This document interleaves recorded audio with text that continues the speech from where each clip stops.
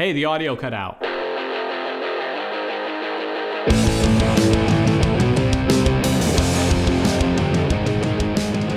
everybody, welcome to the A Dime Bat Podcast. I am Tyler, joined tonight by Kevin Meacham.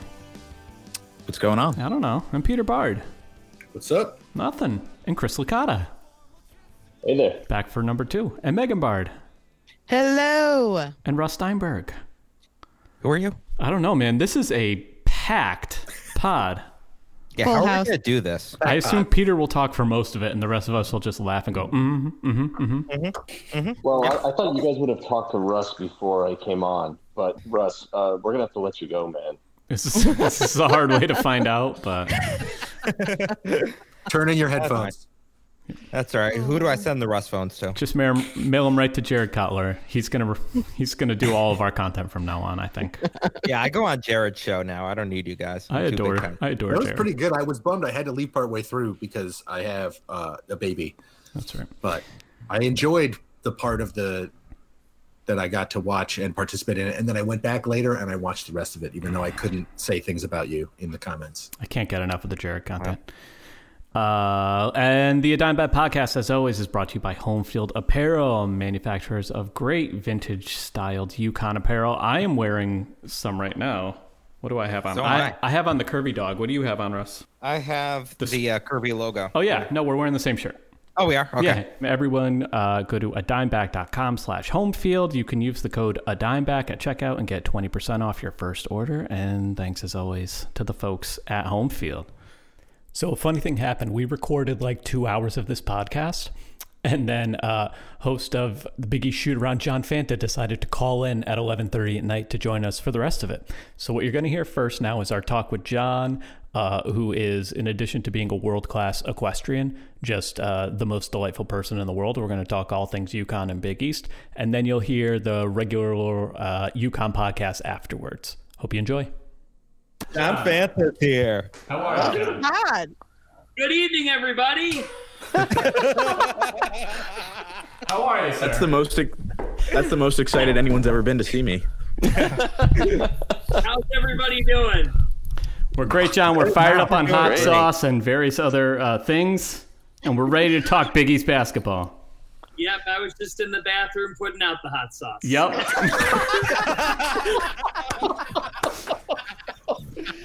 John, thank you for joining us in the middle of the night. Quick question for you. Why is UConn the best team in the country? Well, their fans raised over $10,000 today, so that'd be a start. I mean, man, I don't think you'll find a more passionate fan base. I can tell you right now, I've been covering the conference for the last 4 years out of college. You all know, or you may know, where I did my undergrad. I'm sure you might get into that. It was UConn. Yep, we know. Yeah, right. Noted UConn grad. Yeah, exactly. This is cool. I mean, nobody's ever asked me on a podcast at 11:10 Eastern time at night. So We didn't see this coming either. What is this all about? That's a great question. We've just recorded a technologically challenged, really horrible 2-hour-long podcast that I have to somehow edit down to approximately an hour. And then it was decided afterwards to invite you on as our guest. So here you are. Wow. At 11:14 p.m. on a Wednesday. I would love to come on anytime. John, how did you get so into Big East basketball? Like, because I went to a Big East school and I love Big East basketball, but I feel like I was an amateur as a basketball fan. Now that I've met and seen what you bring to the table. Well, Peter, you're too kind. Look, I grew up on the west side of Cleveland. And when you grow up on the west side of Cleveland, you eat, breathe, sleep, die, everything Cleveland sports. So you just get passionate for anything in the sports landscape. And for me, growing up a Browns, Indians, Cavs fan, that was where my heart was. So I knew I wanted to do this for a living. I've called it my wife is my career thus far. We're early on in this. So for me, when I went to Seton Hall, I was looking to go to the local New York area. And my freshman year at Seton Hall, I think that this is a big part of, in terms of this version of the Big East, the 11-team rendition of this conference. Timing is everything, right? My freshman year at Seton Hall was the first year of the reconfigured Big East. While everybody's typing these narratives and putting these narratives out that there'll be nothing like the old Big East and there's nothing like it and this, that, all I had really ever known from a media standpoint and as a student journalist was this version of the Big East seems kind of interesting and this seems fun. And wait a minute, Villanova's just won a national championship. Wait a minute, Seton Hall and Providence are relevant? And I was at Seton Hall. It also helps to get some audience when you cover a Seton Hall program that has had some of their best years in their 110-year history. I mean, the history of Seton Hall basketball is not bright. The last 6-7 years. That's Samuel Dallenberg slander. Yeah, exactly. The last 6-7 years as a whole, the history. The last 6-7 years have been bright. So it was a combination of, look, people say to me all the time, you bring passion. Well, I've always, this is what I love to do. And people say, thanks for your coverage or thanks for this. It's an easy league to cover when you have fans like yourselves, or when you have followers like the people that follow this league. There are passionate people that follow this league. That makes it easy for us to do our jobs because we know that people are following this stuff and that it matters. And so there's not a day that I get up when I don't want to get to it. Even though we're at home right now, I love this job and I'm grateful for it. Look, I was a senior in college at Seton Hall in the spring of my senior year, 2017. You guys all know what that's like. You're looking for a job, you're looking for your path. And I had a job offer in Midland, Texas to do high school football. I had a job offer out in the middle of nowhere, somewhere in one of the Dakotas. And I had met with the Big East folks who brought me in as a student to do some reporter work. And at the end of our meeting, one of my bosses said, why don't we look into something? And that was the best thing he could have said. Because out of 40 more minutes of chatter, we came up with a weekly men's basketball show and doing play-by-play. And that's blossomed into Fox. And so I'm living the dream. People say, when are you moving up? Or for me, in this industry, especially now, value every day, value every opportunity, value everything you get. All that other stuff will take care of itself. I love this job. I love the people who follow it. I believe that it's a dream, and UConn's only made that better. Absolutely. We will take all of the credit for the happiness in your life. Yeah, and we welcome you moving on up to be a guest on our podcast. This is a real career changer, I think, for you, and we're happy to aid in that process. John, quick question for you. As a Cleveland podcast tomorrow, so I don't know how you guys feel about that. I didn't hear what you said. So. Yeah, I didn't hear that at all. I can't react. John, as a Cleveland native who works in the Big East, what was your reaction when LeBron played at UConn?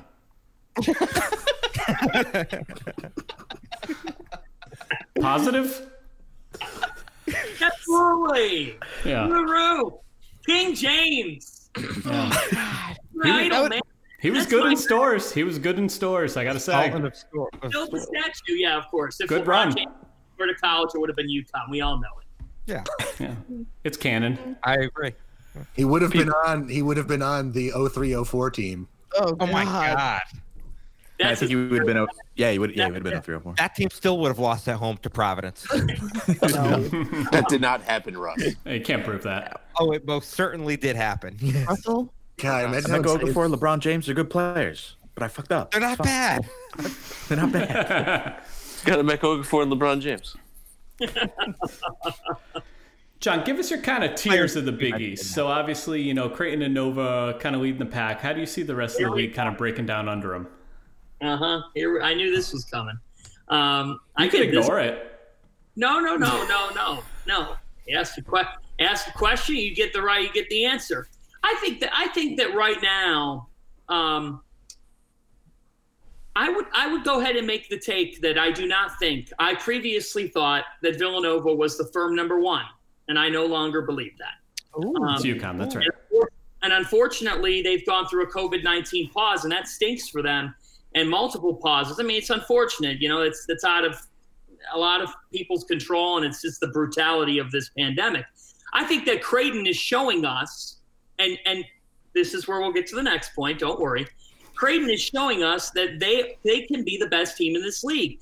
They're averaging in the mid-80s per game scoring-wise, but they're allowing just over 68 points per game. They're 32nd in KenPom adjusted efficiency rating. It's like, and this is a team that they have not been known for who they are defensively. They've been soft in the past. They've been a team that doesn't defend. So for me, the fact that they've taken those steps, like I think Damian Jefferson's a dog. He willed Creighton in the game against UConn. He's come up huge with plays. So for me, I think that you would have to put Villanova and Creighton in the first tier of teams. In tier 2, I will go with UConn and Seton Hall. The Pirates had a real clunker in Omaha. I think that Seton Hall still deserves credit for who they are. Mamu Kelashvili's nasty. He does things that a 6'10" forward does not typically do. And I just think with the way that Willard manages his team, the fact that they're 6-2 right now is pretty remarkable, considering the fact that they basically have one point guard, Shavar Reynolds. Like Bryce Aiken has given this team, not very much. And they have a former walk-on who's holding it down at the one, and they have some wing players. Wow, Texas Tech just took a 3-point lead on Texas at Texas with 2 minutes left. I've got the game on in the background. Love Fran. So here's the thing. I think that UConn Seton Hall will be tier 2. After that, tier 3 is a cluster of teams. Providence, Marquette, Xavier's in tier 3. Xavier hasn't shown me enough that they're in tier 2 yet. I need to see them beat a high-level team. Haven't been able to see that yet. And then tier 4 is a wash of Georgetown, Butler, St. John's, and DePaul. John, have you talked to Dan Hurley at all yet? Yeah, we've talked a couple times. What do you think of him? Is he nuts? I think he's awesome. And so yes, he's nuts in a good way. I think this fan base is nuts, and so is he, and that's awesome. This is the perfect marriage. Dan Hurley's at the perfect spot. This works. And in a time and place in college basketball where a lot of college basketball, like as time goes on in our content-driven world, gets more diluted with just all kinds of stuff. Right? College basketball kind of gets it thrown to a back seat by no other reason than, it's just how it is, I guess. But by the same token, that's not how it is in stores. And when you move back to the Big East, you reemphasize the fact that this is your priority. And guess what? You have a head coach who would not work for me at a football school. Dan Hurley needs to be the face. He needs to be the king, like Jim Calhoun was king. That's the kind of guy you need leading your program. And Dan Hurley wears it on his sleeve. He loves this program. He loves this conference. And you know what? He might be, as Tyrese Martin tells me in an interview that drops tomorrow afternoon, he might be, quote, the head maniac. But guess what? That's how this fan base would want their head coach to be, to drive them to win. Tyrese Martin told me this in an interview. It drops on Thursday, 3 Eastern time. It's on social media. It'll be on there. Tyrese Martin gave me an amazing quote. He said, "We know that if we do not practice hard every day, it's going to be ugly for us." Now, that is very telling about in 2020, less and less players are taking that type of drive from their head coach and implementing it to how they perform as a team. This is working in stores, and it's just the beginning in stores. And being back in the Big East is only going to help it in stores for UConn. People are forgetting, there's been dark years in the past. But after Villanova, if you ask me who after the Cats, because they've earned it, they've won 2 of the last 4, who after them would be the team that I would say gets to the national championship next, there's no question who that is. It's UConn. That's it's right, because the teams are aligning. That's right. Because the head coach is the head coach. I'm pumped. So It's now fun too you because would have to say, sorry, Megan, you would have to say with Villanova on COVID pause right now, that would make UConn the favorite to win the national championship. That's what I heard too. That is what I heard you say. I think that should be the title of this podcast. John Fanta says UConn's going. And that's effectively how I get an email filed to my inbox.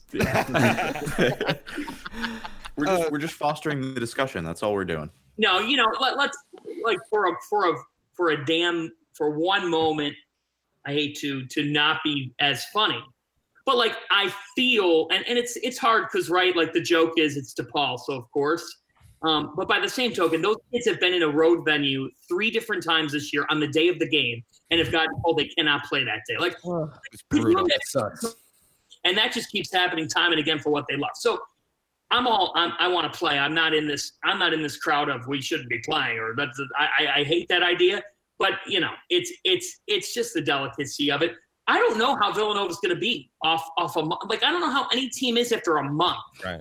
Villanova will be okay. But you can't tell me this doesn't do anything to them. It has to. So that really throws a real question mark into how things going forward in conference play. So you said a few minutes ago that going into the year, you thought Villanova was the clear number 1, and now you're not quite as sure. Is that anything to do with Villanova, or is it that Creighton has shown you maybe that they can match that? Creighton is showing me something. This is Greg McDermott's best team at Creighton. This is his best team. And think about him. He had Doug McDermott on his team. He had his son on his team, and they were very, very good in 2013-14. But this team has dogs, and they have a great versatility to them. Marcus Zagorowski misses their game against St. John's on Saturday. They still have 6 guys scoring double figures, albeit against the Big East's worst defensive team thus far this season, St. John's. But that still showed me something about Creighton. They don't need any one part to be great. A couple years ago, they faced Kansas State. And I think of this moment. Think about this. This is a story for you guys. Creighton is facing Kansas State. Dean Wade doesn't play for Kansas State. Marcus Foster does not score for Creighton, and they lose. They get destroyed by Kansas State. Creighton's upset. They lost. But when you, like the NCAA tournament, when you lose the first round game, like you're crying, you're upset as a team.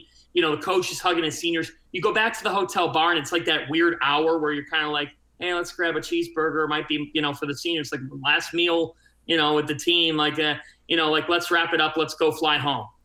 Greg McDermott's at the bar. He's looking up at the screen, and he's watching UMBC beat down Virginia. And he's thinking, had I beaten Kansas State tonight, I would have faced UMBC to make the Sweet 16 and get whatever bonus. And no. Yeah. And I'm like 4 feet from him. I've never seen a tougher face than that one. Oh my God! For Greg McDermott, he's been through some of the tough times, and the biggest thing in Omaha they've been waiting for is, can you make an NCAA tournament berth?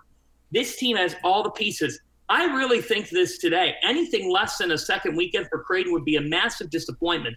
This team is too good for me, and I think they're defending really, really well. I think Damian Jefferson is going to get a chance in the NBA. That's how highly I think of the way he's playing. John, what do you make of Marquette? I mean, they've got 2 top 10 wins, and then, they're really kind of a Jekyll and Hyde type program at this point. I got to tell you, I don't think my mentions right now during Marquette games are not the friendliest of places. I mean, oh my God. Look, this is a team, okay? I just saw the message in the chat. I'm not going to say anything. So here's that's very well done, though. Here's the thing on Marquette, okay? This sometimes, like, if you were upset about the last couple of years as a Marquette fan, first off, you're coming off a year where, you would have made the NCAA tournament. It didn't happen. The year before, you got your doors blown off by Ja Morant in Hartford. And that's why Marquette fans are so up. Like, they're riled up because Marquette puts a lot of resources into their program. They're waiting to turn that corner and being back to what they were, even with Buzz Williams. But here's the thing. That wasn't going to happen with this year's team. This year's team was picked to finish 6th in this conference. And guess what? They're kind of on track to be right around there this season. So I look at this Marquette team, and here's what I see. I see 2 freshmen in Dawson Garcia and Justin Lewis, who are very talented. I see a sophomore in DJ Carter. Those are Marquette's 3. In my opinion, those are Marquette's 3 best players. McEwen scores the ball well. He scores the ball well. He's a good player. But he's not like for me, he's not an all-league first-team player. He's like an honorable mention type player. Their 3 most important players have been 2 freshmen and a sophomore. They're a young team, and their results are showing of a young team. They went and they beat Creighton in Wisconsin, but they lost at home to an Oklahoma State team that just beat Kansas. They lost at home to Seton Hall. Big deal. Have they had a couple of deflating performances? Yeah. Should they have beaten UConn? They should have won that game. No. No. But guys, how much did that show a young team? They were up by 18. They couldn't hang on. And I think there's always fair criticism. When a team loses an 18-point lead, of course, you can point to the head coach of the program and say, what could he have done better? I thought UConn played harder. I thought UConn seniors showed up. I thought veteran kids made veteran plays. It's like some Marquette fans have been like to me, John, they're not that inexperienced. There's a difference between being a junior and senior and being a junior or senior who has had the same role every year. You lost the nation's leading scorer. You were not going to be a top 30 team in college basketball this year. They're an okay team. They've been okay thus far. They've been kind of what I expected.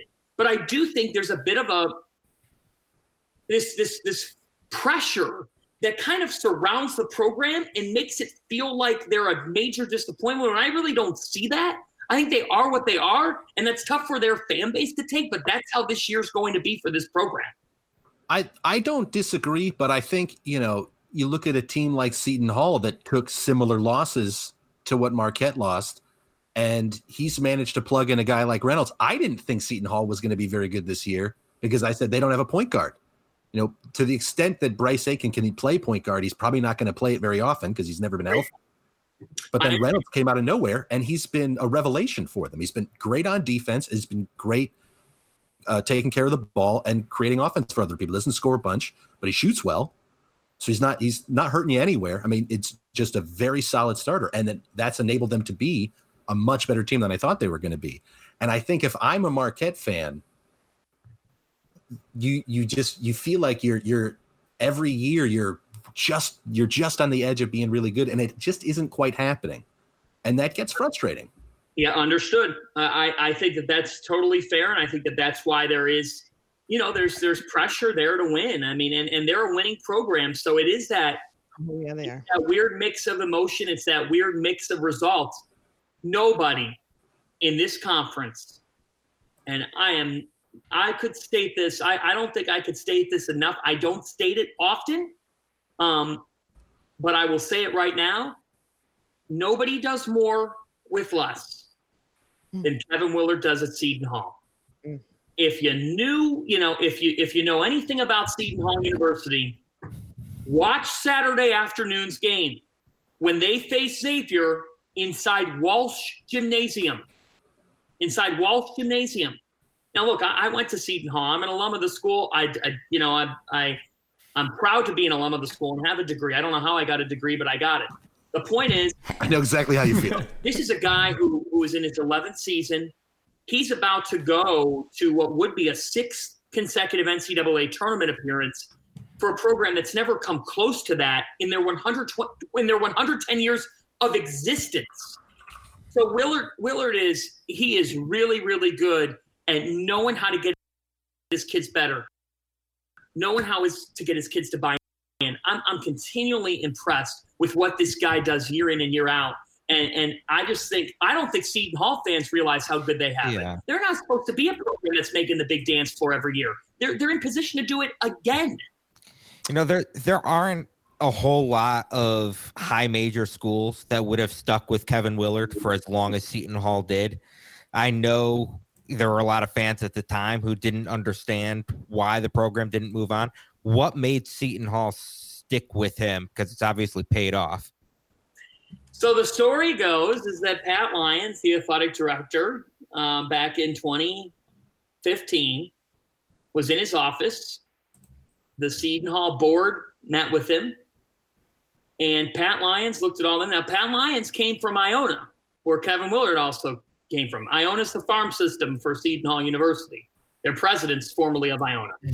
So Pat Lyons, is talking to the board, and he says, look, if you're going to get rid of this guy, you guys can be the ones to do it. I'm not going to be the one to do it, and I'm going to tell you why. Right now, I still got Isaiah Whitehead. Right now, I still got Kadeem Carrington. I still got Desi Rodriguez. I still got Angel Delgado. and the majority of that class, with the exception of Whitehead, stays for 4 years. He stuck by his guns because he said, if you're not going to win with this talent, and if they stay around for 3 or 4 years, when are you ever going to win at Seton Hall University? You're going to totally clobber this, watch all these kids transfer, and then be bad forever? He stuck by his guns. It was the best case scenario if there were ever a case where you're up against the wall, but you really don't have a choice but to keep him around for another year.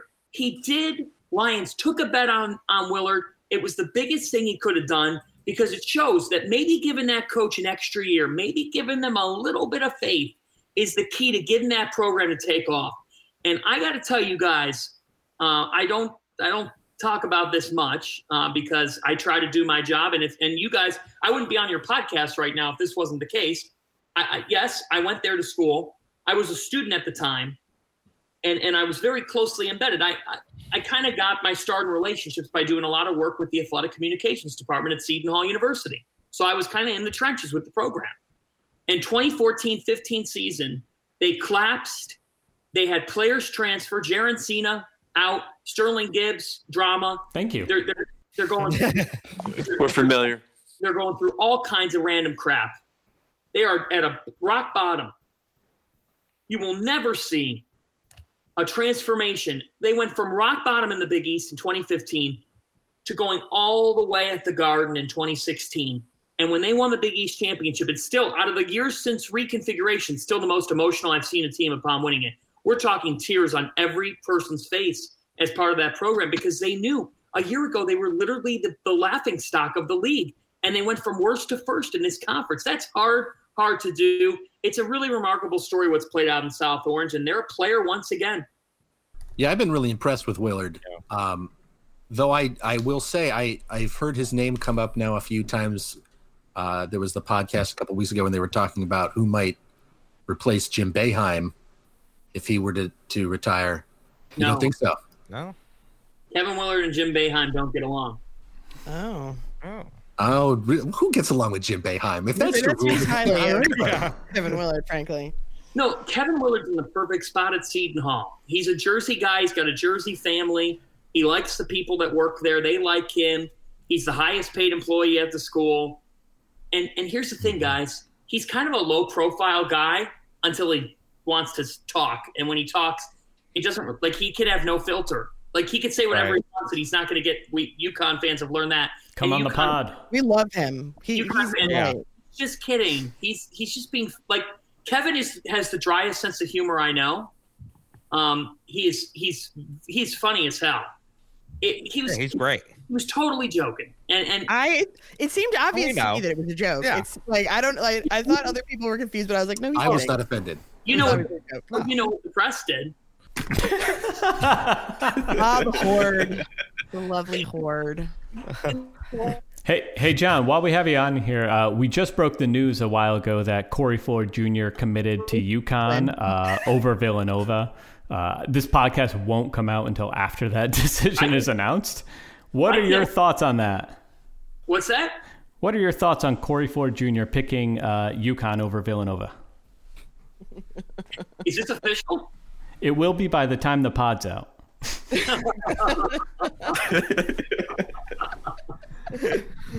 is great for UConn. There's no surprise that they're going to be able to get recruits that other schools in the Big East cannot get. They have an invaluable amount of resources, and I'm not surprised at this. I think that Villanova's on track to have maybe their best recruiting class in the Jay Wright era next year. Let's not take it away from them.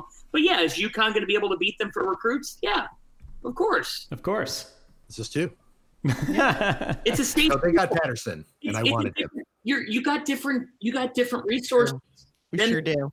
Than these small Catholic schools. It's just how it is. Yeah. With the exception of Butler. Butler's not Catholic. They're just kind of religious. So have you been to Gamble? Well, hold on. Butler's like the couple that when the priest meets with the couple, they're like, do you go to church? And the couple goes, well, we're spiritual. Oh, okay. That's good. That's fine. You're welcome. You brought it up, Megan. You asked if I've been to Gamble. Yeah, have you been to Gamble before, or is this going to be like? Have you had the chance to visit our hallowed temple of basketball? So I went to Gamble in 2015 for women's basketball NCAA tournament. Seton Hall faced Rutgers. Vivian Stringer won. Then I watched the UConn women just absolutely destroy the School for the Blind. That's right. And move on to the second round of the NCAA tournament. Now, that being said, I have never been to Gamble on a game day with a full crowd, with everybody there, with, like all that stuff. So, and there's been rumors of me having to ride a horse in when that's not a rumor. That's confirmed. Right. Yep. I got one for you. UConn was an ag school. We have horses. We have them on our campus. You've seen how quickly this fan base can raise money. We will get you a horse. We'll get you a horse. I mean, I just let's make sure the horse is conditioned. Let's make sure the horse is all steroided up and ready to go. Shampooed and conditioned. So speaking of women's basketball, how are you enjoying your first UConn women's Big East year? Well, they have just taken a drill and begun construction on a house that we always knew was going to be built.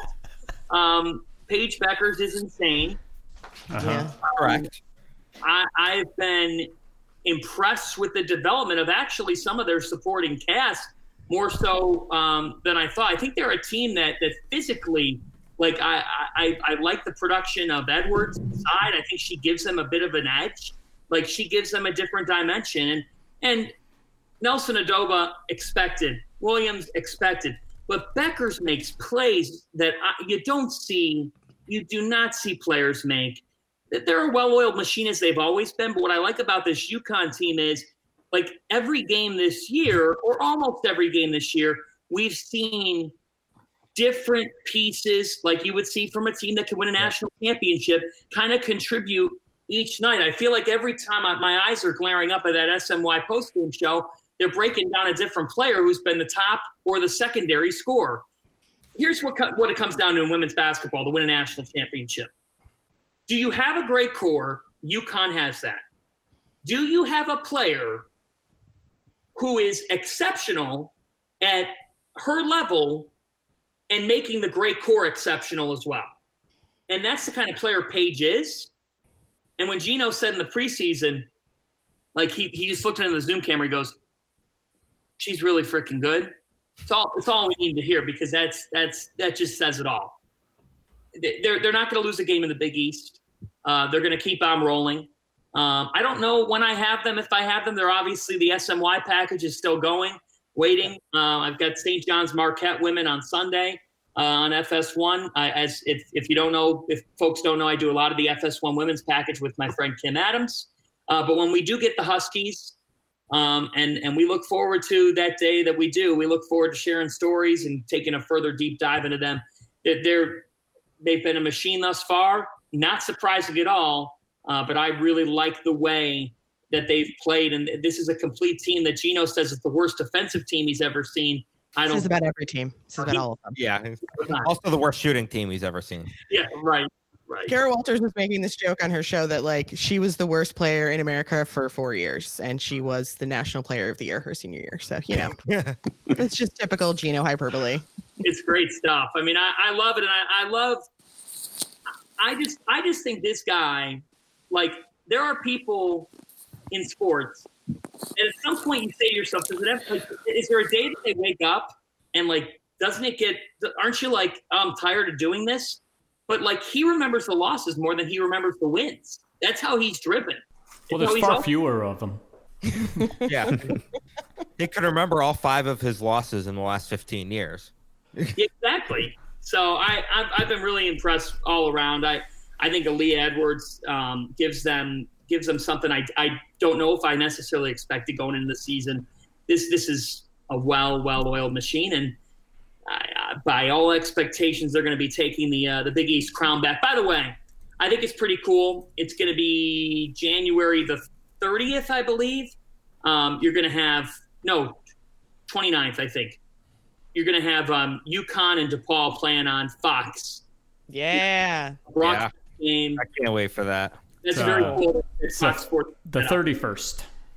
Excuse me. Thank you. Yep. 31st. That'll be an afternoon game. That'll be great. And excited to see the Huskies and Blue Demons on Fox. I think that says something about the conference and the partnership they've got with Fox. It's pretty cool to see women's hoops on broadcast. John, a week after that, South Carolina comes to Gamble and it's on FS1. Do you know if you're doing that game? I don't know yet. Right now, I can tell you guys right now in the TV world, we're finding things out about 10 days before.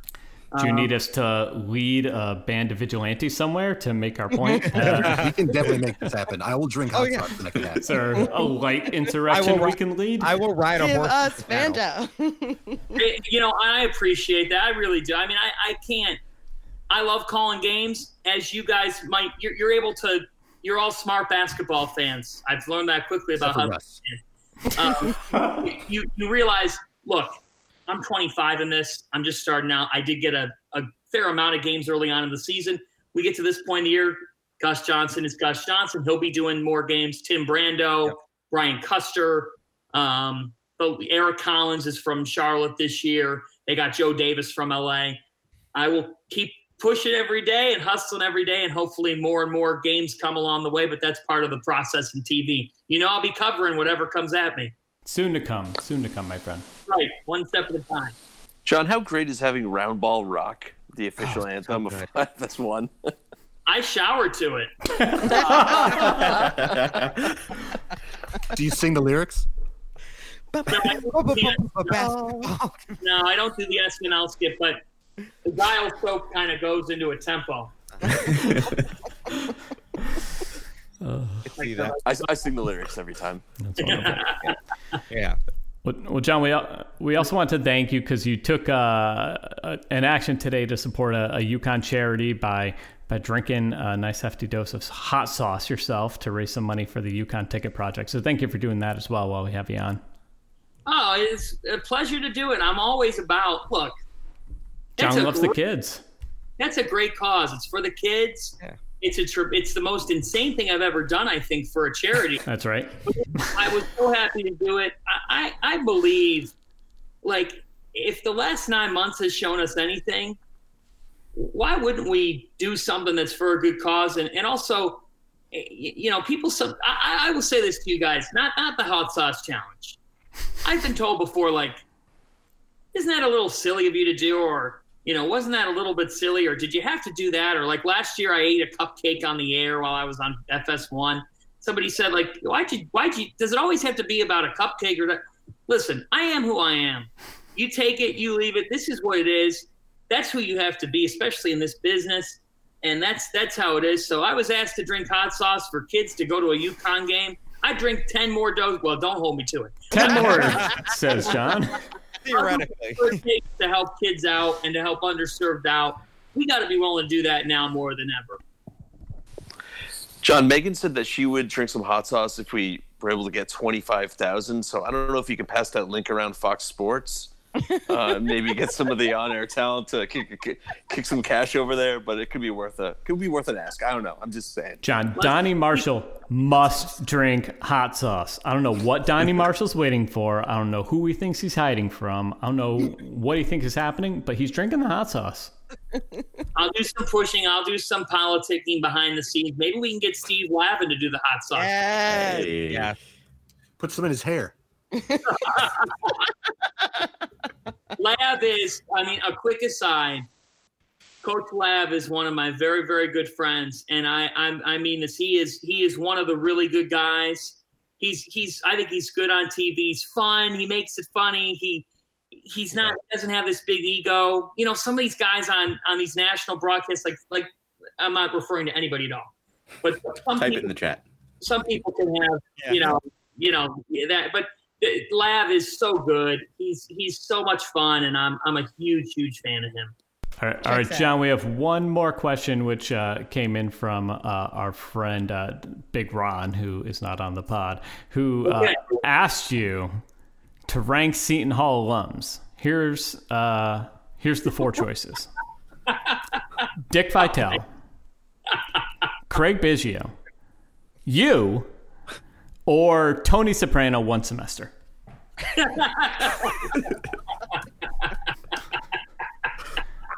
Whenever you're ready. Guys, we all know what number one is. You. It's Bob Lee. Oh. the guy totally ousted Mike Rice. Oh yeah, Yeah, that's true. That's a good point. That's true. All right, fair. Lost in everything. The Seton Hall legend said, "Get out." You could oust someone though. Yeah, no, he didn't. You could oust Donnie. Bob Lee's always going to be one. Biggio and Mo Vaughn are like a package deal. People forget that Mo Vaughn went to Seton Hall. I forgot. Yeah. Maybe we went to the Angels. No, that's too I'm very humbled that you even say that about me. You're really serious. So that's too nice. But it's exactly nice enough. Or Tony Soprano, one semester. Tony has an honorary degree. He's always going to be a Pirate. It's an amazing Soprano scene. It's very on brand to Seton Hall. And I cannot wait for the Pirates and Huskies to meet because Dan Hurley's a Seton Hall alum. So it's gonna be Everyone makes mistakes. John, do you remember what happened at Dan Hurley senior night? I mean, I don't think he remembers it. I don't remember it. I don't think I wasn't alive, but I'm pretty sure that UConn won. Yeah, it didn't go well, and Ray Allen happened. Yeah, happened to cause some trouble. Seton Hall senior nights have not gone that well. Fair enough. Well, John, we'll let you go because it's getting late, but thank you so much for coming. Obviously, I don't think anyone in the entire world loves Big East basketball the way you do. And thank you again for supporting the UConn charity today. That was a great deed, and I hope you feel okay tomorrow when, the repercussions set in. Listen, guys, I'm going to find out about 3:23 in the morning. That's when I typically wake up in the middle of the night for the pit stop. And check the overnight emails. It's easy to cover this league with folks like yourselves.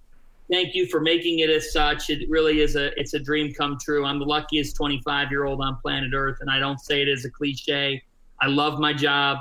I love folks like yourselves. This is the only conference in America in basketball that's going to ask someone to be on a podcast at midnight. Right. But that's the kind of league this is. It's a joy. It's a blast to cover. And I hope we do it again sometime soon. Yeah, I don't know if they told you, but you kind of, by appearing here, committed to several weekly recurring appearances. So we'll see you a lot. We're going to pick up your option. Yep. Right. It's going to become like a thing where the fan bases try to one-up each other. So, like, in a month, they're going to be getting invited on a seat on a Creighton podcast at 4 a.m. Right. This is the next challenge. Oh, yeah. Let me tell you something. There is a competition in this league on that side of things. Like the fan bases will be like, no, we're better, or no, we're better. And it's just, I'm looking forward to MLK Day when UConn and Seton Hall or UConn and St. John's fans start to go a little bit back and forth. Yeah. We hate each other. If you see any of them, let us know. Yeah. St. John's fans have caused some problems. Like, there have been some problems caused. I got to tell you, if you ever want an experience and you want to learn a brand new language, there's English, there's Bronx, and then there's St. John's fans at Carnesecca Arena.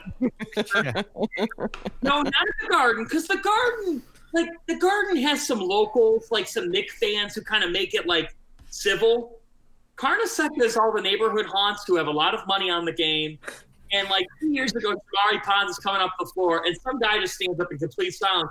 Jamari, shoot the ball! And he's like 60 feet away from the basket. So I'm looking forward to seeing UConn St. John's fans go at it, UConn Seton Hall fans, UConn whoever. This is going to be fun.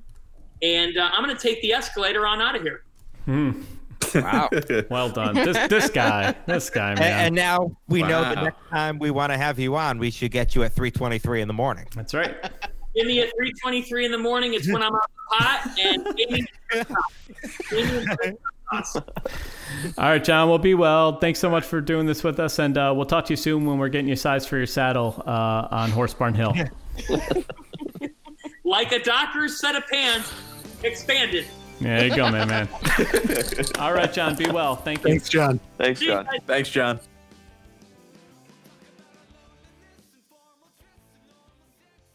So, do you guys want to start with the fucking hot sauce? I mean, Start with the fucking hot sauce. That's all anyone's talking about. We had a really fun day that got ruined, so I guess let's do the same thing with the pod. Start with the fun. Megan, what the fuck's up with the hot sauce? Yo, Twitter has gone crazy. Everyone's drinking the hot sauce. So our boy Penfield said some shit during the Marquette game and was like, yo, if UConn comes back, I'm going to drink some hot sauce. And then they did, and then he did, and then everyone else did because, I don't know, they're all on drugs. I'm really not sure. I'm unclear. But this has continued. Everyone is drinking hot sauce. You know, they make the top 25. We'll drink hot sauce. It's gotten crazy. And then our friends at the Husky Ticket Project decided to up the stakes, really, and challenge people to donate per shot. And then Penfield agreed to drink just offensively hot sauce at certain levels of donation. So last I heard, we're coming up on like 13K, which they passed 13K like an hour ago. So, okay. I guess they're at 10K like an hour ago. We should probably acknowledge we're recording this on Wednesday night. So yeah. So who knows? Yeah. Who knows They've where we'll raised be at when we actually hear this. $50,000 at this point. 19 days from now, when I get around to posting this podcast, yeah, we'll see. The thing about hot sauce is it's bad, and I don't like it, but I'm feeling like pressured to drink hot sauce for some reason. Mm-hmm. They can't make you. All right, look. Due to peer pressure, if UConn Twitter raises $25,000 for the Husky Ticket Project, I will drink hot sauce. They're at 13 and it's been a day and a half. So that's going to be lunchtime tomorrow. Man, I hope not. Neil Scafai donated. Like, I really, the Hurley players, too. and some of them are rich. Yeah. Dan Hurley makes $3 million. He said he's donating. In response to you saying that they're doing this because they're on drugs, I think they're doing this because they should be on drugs, and they aren't. Probably true. Though I will say, like, people were doing drugs like they should be, none of this would be happening. I mean, there is like a beautiful thing to this. Like, you know, we can't be at the games. We can't be like actually a part of the season, like physically there. And this is like a lovely way to sort of like bring everybody together. And like Hurley's on board. He's going to do it. And we're raffling off amazing tickets. Dan Toscano, who's the chair of the board of trustees, has absurd tickets. He's got behind the bench 6 seats, and some lucky donor is going to get to sit in those. You know, I think if this were a normal fan base, the story would just be, fan drinks hot sauce after comeback, sets off, huge fundraising effort. Everyone drinks hot sauce. It goes viral. It's amazing. The fact that it's UConn, the way this has unfolded is a manifestation of exactly how broken the fan base has become. And now that they are good again, not knowing how to direct that energy. That UConn fans are known for repeating the same joke over and over again and doing it online? That's not true. It does feel an unusually good match for the masochistic nature of the fan base. Yeah. Like Licata, who drank hot sauce like an hour ago. Yeah. And I got to tell you, I feel great. Feeling great. Don't feel like my stomach's going to explode at all. It's terrific. To love UConn basketball is to feel pain. That's what it is. Terrific. Was that a segue, Megan? No, it wasn't.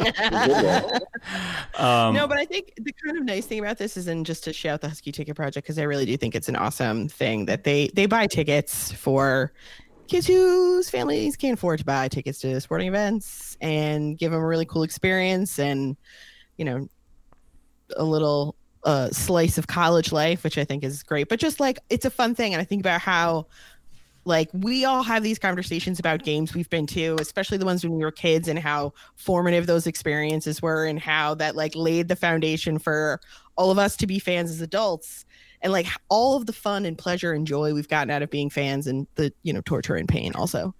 But we would like to pass that along to the next generation. And hopefully now that the teams are good, they'll enjoy going to the basketball games. Yeah, let's give out their info too, so you can find them on Venmo, Husky Ticket Project, or I think they have a PayPal in their Twitter bio. Their Twitter is at Husky Ticket Proj, Proj. So find them, give some money, enter to win the raffle thing, get some tickets out of the board of trustees, dude. Go nuts! I think that raffle it'll be over. Yeah. The website, by the way, is huskyticketproject.com, and they have all their info there too. No, Russ, no. Okay. Only Twitter. Oh, Twitter's sorry, the only it's website. Dimeback.com. Dimeback.com/Husky Ticket. Just kidding. I will say promo code Dimeback for 20% off of your donation. This is the second greatest act of charity for the Husky Ticket Project after our live podcast appearance that generated upwards of no money. That was also great. And no listeners. So who's to tell who's better, us or the people who gave $13,000 so far? Well, according to Kevin from the Husky Ticket Project, that was their biggest fundraiser up until this point. Had everything to do with us and nothing guys. to do with the good game and the good food at the good venue. Speaking of basketball games like the one we saw that day where players suffer unspeakable injuries. That's a segue. Wow. There's our segue. That's a terrible segue. All right, fill us in, Russ. Well, James Bouknight is now out indefinitely. He injured his elbow during the Marquette game. Sat the last 2 games when we were led to believe that he might be coming back at any moment. And apparently he underwent surgery yesterday, and we don't really have a clear timetable on his return. Now, I guess Jeff Goodman said that Hurley said on his podcast that 2 to 4 weeks was a possibility, which if that's the case, I think UConn is pretty lucky. The schedule, with the exception of the game at Creighton coming up, is somewhat forgiving. They're winnable games without Bouknight. And if UConn suffers any kind of weird losses in that time, the committee would take that into account. So hopefully that is what the timetable ends up being. Very weird. And we still don't actually know what the surgery was for. Like a hyperextended elbow is not necessarily something you expect to require a surgical remedy. So we genuinely don't even know we don't even know what his injury is that required surgery. So it's not great. Granted, I think we're all Yankees fans, and so we might be a little, we've been down this road gun-shy. Yeah. Well, my thing is what kind of injury would require surgery that would only have a 2 to 4 week recovery? Like that's some teensy little arthro thing going on in there. So are they apparently, Calhoun Babby tweeted today. Yeah. That Talik Brown had the same issue when he was in college. And I don't remember this, but apparently Talik was back in 15 days. Huh. What the fuck is it, though? All I know is whatever remaining Steinbrenner is doing $29,000 worth of cocaine right now, saying getting James Bouknight back is going to be the best trade deadline addition UConn could possibly make. James Michael Pineda Bouknight. How dare you? So how does obviously we've seen them without Book for 2 games, maybe 2.5 if you don't want to count his decoy performance against Marquette. But how do you think UConn survives in his absence, Meech? It lowers their ceiling for sure, but they're going to need to get guys like Cole and guys like Poly to keep staying hot, and any other guard literally to play better, and they're going to need Whaley to keep playing at a high level. I mean, it's certainly not a death sentence to play another 3 weeks without Bouknight. They'll lose some games they shouldn't, probably. It'll hurt their numbers for a little bit, but there's talent on this team. We've seen them win the last 2 games with defense and toughness. That's something that's going to carry over regardless of who is on the court, because that's just the way this team plays. So, we'll grin and bear it, and hopefully Book is back by this time in a month. And then we're all systems go for the stretch run in February. Is it sustainable the way they won the last 2 games where Poly stepped up one game and then Martin kind of stepped up? Or are people going to have to sort of find that consistency? Can they manage to cobble together, what a reasonable performance is over the next 4 weeks without having those guys be more consistent?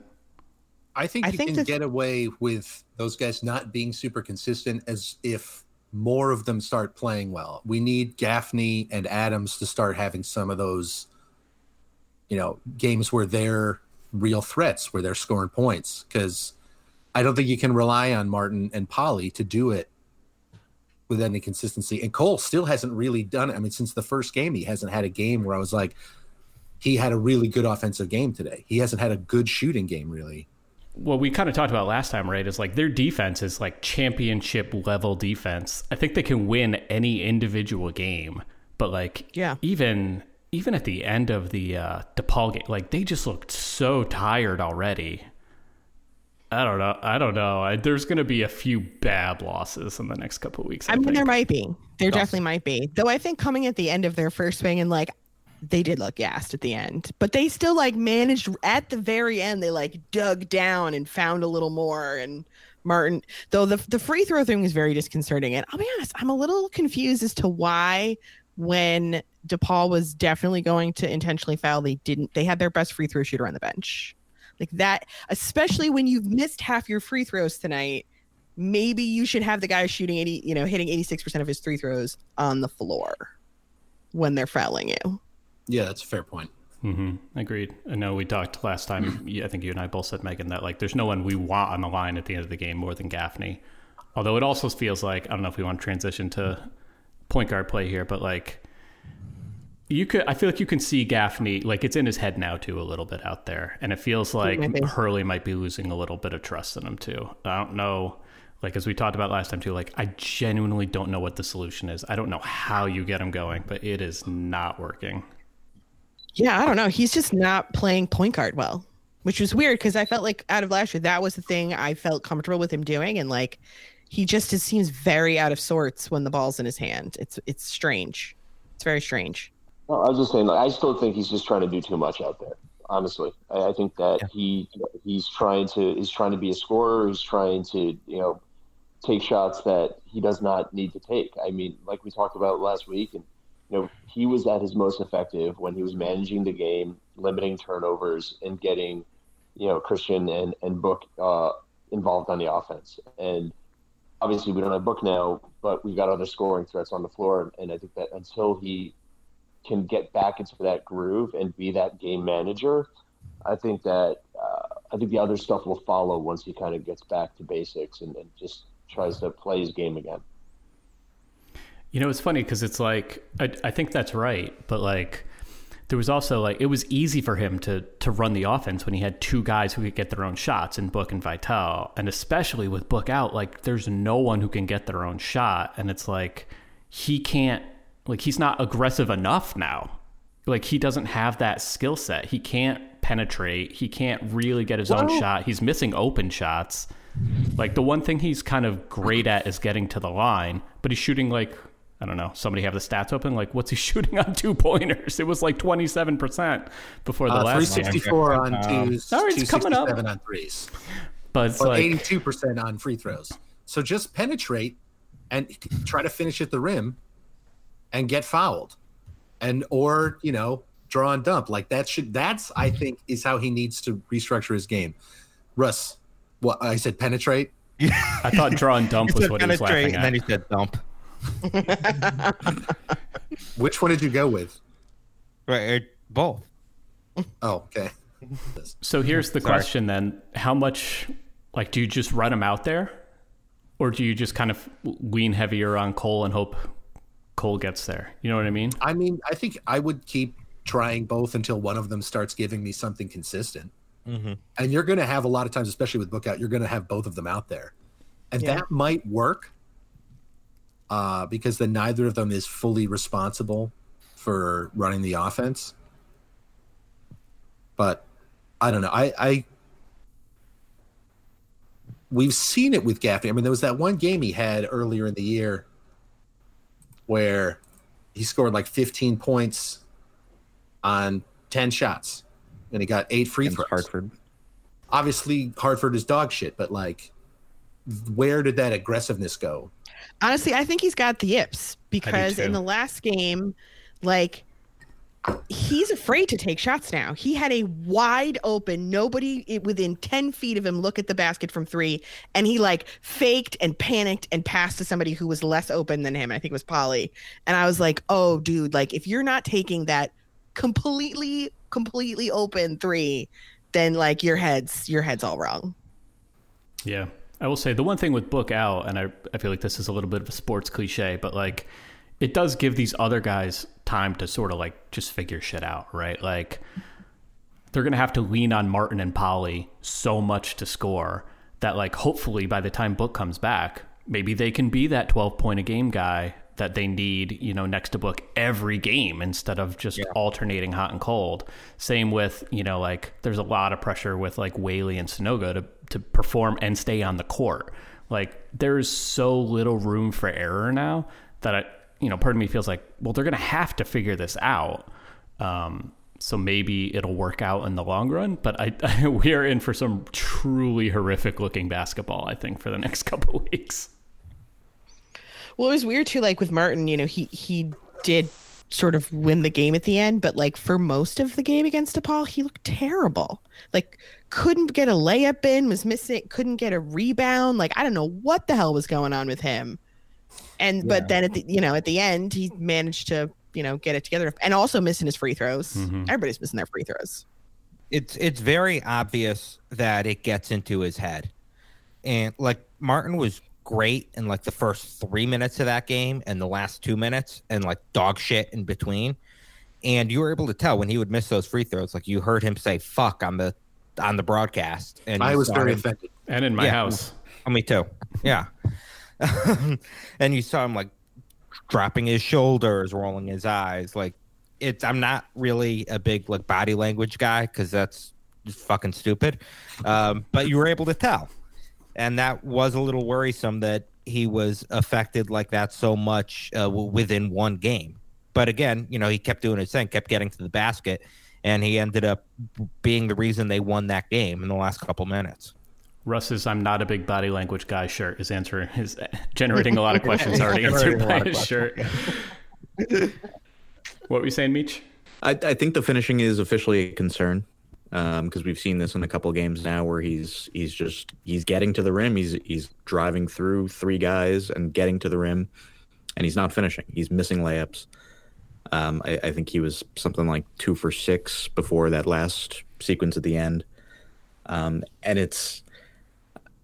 That's kind of a problem because he's a very valuable player in every other way. But if he's going to be taking 8 shots a game and, missing layups, that's a huge drag on the offense. And it's, going back to what I think, Tyler, you were saying before about how without Book, they don't really have someone to get there who can create their own shot. He's kind of one of the only guys who at the end of the game, he was driving the lane and getting to the rim, and he moves so well. Like he can get to the basket, but then he'll go up and it's like he forgot like how to get the ball in the hoop. I mean, some of the times, he'd be kind of going up sort of like at an angle, like sort of obliquely from the basket, and he just kind of would float the ball up, and it looks like when I shoot, like it's not going anywhere near it. Yeah. But he was better. Like, I look at his 2-point shooting this year is at 44%. Last year it was at 51%. I mean, in 2 years at Rhode Island, he was 506 from 2. So that's not great, but like that indicates to me that he's probably better than he's been. Like, he probably won't continue to miss this many layups. I don't think he's just like the worst guy in history at layups. Martin and Cole, at least, like when they're not clicking on offense, they at least do enough elsewhere on the court that you can't really, not only are they useful, but you can't really take them off the court. Cole is a significantly better defender than Gaffney or Adams. Martin is a significantly better defender than, I don't know, Pauly. I don't even, who the fuck is the depth after that at this point, but. Yeah, without Jackson, it's especially tough to take Martin out. Yeah. But he does enough to contribute that, like, he's a very valuable guy to have on the court, even if he's having a cold shooting night, which seems like it happens about, 40 or 50% of the time. And like you said, Peter, like looking at Martin's performance at Rhode Island, I feel like is a little bit indicative of where he can get to. I'm a little more concerned about Cole, who came from a very, very bad conference and seems kind of physically overmatched so far in the Big East. What do you guys think about that? Sort of, but also he's missed a lot of jump shots, that wide open jump shots. I mean, like, yeah, he's little, but there have been little guys who've succeeded in this league before. I don't think it's, it's not like it's the beefiest league. I don't think it's, yeah, you'd like a bigger point guard, but I don't think he's debilitatingly small. And if he continues to struggle, it's going to be because he keeps missing shots. And yeah, seems like he's rushing a lot of his shots up too. Like he's not setting himself. He's taking a lot of off balance threes. Like last game, there were a couple of different occasions where a rebound kicked out to him, and instead of sort of setting himself up, he just kind of immediately went right back up with it, like at an awful angle with like two people in his face. Mm-hmm. So it just seems as though he's not. He's rushing. He's forcing himself. It seems like. Yeah, and he's definitely missing open jumpers, but it also seems like he can't get, like, he's not getting clean shots off on the lane. He's not penetrating well. Like, it's not resulting in open looks for other people either. I don't know. I mean, I'm choosing to be optimistic with Cole still and thinking that it's just a matter of figuring out how to play, the game that he wants to play against much better competition. But it would be, nice if it happened soon. It'd be cool. What I will say is that, obviously this team's going to go as far as the defense is going to take them over the next few weeks. We remember what he did to Zagorowski, but, Charlie Moore's first team preseason All Big East from DePaul. 9 points. Well, yes. We can comment on that later. But at any rate, Charlie Moore, 9 points last game, 8 points in the first game. So, we are, he, Cole and the team, the defense, they're taking on so far every top player that they've faced in the conference, and they've shut them down. So there's that. Yeah. I would be more worried about him if he wasn't doing so well defensively. Like if he was so undersized that it was going to really limit him, he wouldn't be able to shut down pretty much every guard he's faced. And, again, just to harp on something I harped on last time we did this, it's been 8 games. I know it's mid-January and, usually at this point we have a pretty solid idea of who everyone is on this team, but it's been 8 games. He's not going to shoot 30% from 2, even if he is physically overmatched. There are physically overmatched players who shoot better than that. And, he's a proven shooter at a different school where he had more of the load to take on. If this goes on and we're in February and we're still talking about this, then yeah, then we got issues. But Russ laughed at load. No, I laughed because you laughed. Well, I heard it and then I looked right at you. I don't laugh at load. I was waiting to laugh at load until someone else laughed at load. Yeah, like Peter said, once the open shots start falling, I'll feel better. Yeah, he had 39% of 6.5 3-point attempts per game last year on what were probably not very open looks. Yeah, so I'm saying, right. If you're taking 6.5 3-point attempts a game, and it was 9.2 the year before that, some of them are not going to be the most open 3-pointers. Right. There's going to be a game in the next couple weeks, probably, if everything I know about statistical normalization is true. There's going to be a game in the next couple of weeks where he goes 8 for 10 and he hits some tough shots and he gets in a rhythm, and then he goes from there, and he's a really, really good point guard for this league. I'm pretty confident about that. Yeah, my position on Cole coming into the year was my main concern was that it was just going to take him a while to figure it out, and I guess I still share that concern, but it's because the season's so fucking weird and we take like weeks off between games randomly. Like it is hard to put performance in context of time. What is time? I don't know. Time has no meaning. No. The women's first played like once since Christmas. I'm so annoyed with the fact that we do not get a women's game today. I was very excited for Paige Buckets, but apparently Providence has the Rona, and because we were in the same room with them before they had the Rona, I don't really know. It's unclear. Sounds like they're dodging Paige to me. It really just sounds to me like everything is Providence's fault. Honestly, why is UConn even playing non-conference games against Providence in the middle of January anyways? Exactly. They don't need to play MAC teams. Regional opponent, I thought we agreed on NEC. The MAC would be I didn't mean to really stupid. Bring me buckets. It's the MAC because Patino gets the Horizon League. They do call Providence Fairfield the Pearl of New England. I thought no AAC teams were going to schedule UConn again, but Providence is still on the schedule. I don't know what to tell you. Let's talk the front court a little bit. What do you guys make of sort of the trio of Whaley, Carlton, and Sanogo, and then with the Cook jumping back into the mix now finally? What do you guys? How you feeling about the front court, Russ? It's a lot, and I mean that in a good way. I like that Sanogo has been starting. I think he has provided some pretty good minutes, especially defensively, and he's not a liability on the other end, which for a freshman is not something we're used to seeing. Carlton seems like kind of guy where the first 4 or 5 minutes he's in every game, like we're yelling to get him the hell out of there, and then he makes 2 or 3 nice plays in a row, and it's fine. Whaley's been Whaley. I mean, I think the guys who have been there all year have met or exceeded expectations, and now a Cook, adding him to the mix. I know it's only been 2 games, but I've liked what I've seen in really limited time, and it's only going to increase from there. It's very rare that we actually get to say that the front court is not the main concern, but I think that's the case right now. Yeah, this is the best I've felt about our front court in several years. Yeah. Megan, what do you think a Cook can contribute in the next couple weeks with Book out? I mean, I'll be honest, I'm a little concerned about his ability to play minutes, because I felt like at the end of the last game when everyone was like dead tired and couldn't do anything and a Cook wasn't getting any minutes, I was like, ooh, is he just not ready yet? Because the few minutes he was on the court, I felt like he was bringing something. He came in, he got a block, there was some energy, and I felt like he might have been useful when everyone else looked like they were playing in pudding.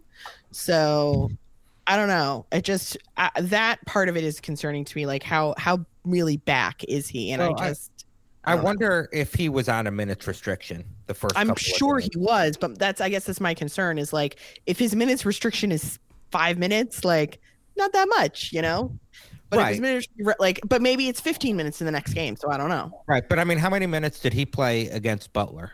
Or I'll look. He played.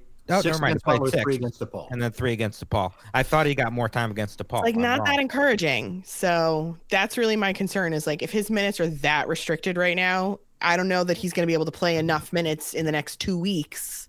But like I don't know. That's the thing. Maybe he will.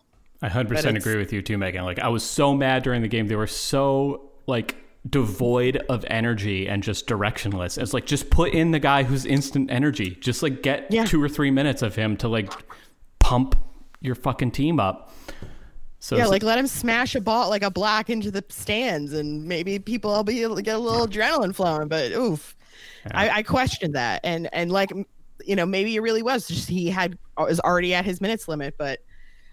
Yeah, I'm just if you can only play 6 minutes a game, that's not great.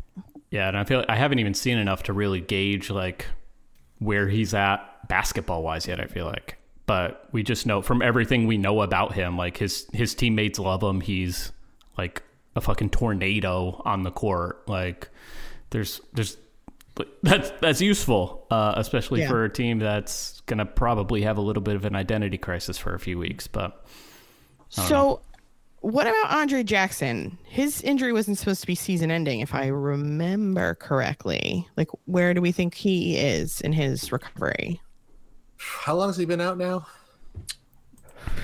He got 3 years and 14 months. I don't know. Got hurt after It's a flat circle. Meech knows. Meech has figured it out. He got hurt after the 4th game, so after he played against Creighton, so he's been out since Creighton, December 20th. So it was supposed to be 6 to 8. But he could be back in 3 or 4 weeks potentially. Right. So he could be coming back about the same time Book does, in theory. I mean, that injury sucks because there's such a huge opening for him right now if he was healthy. Yeah.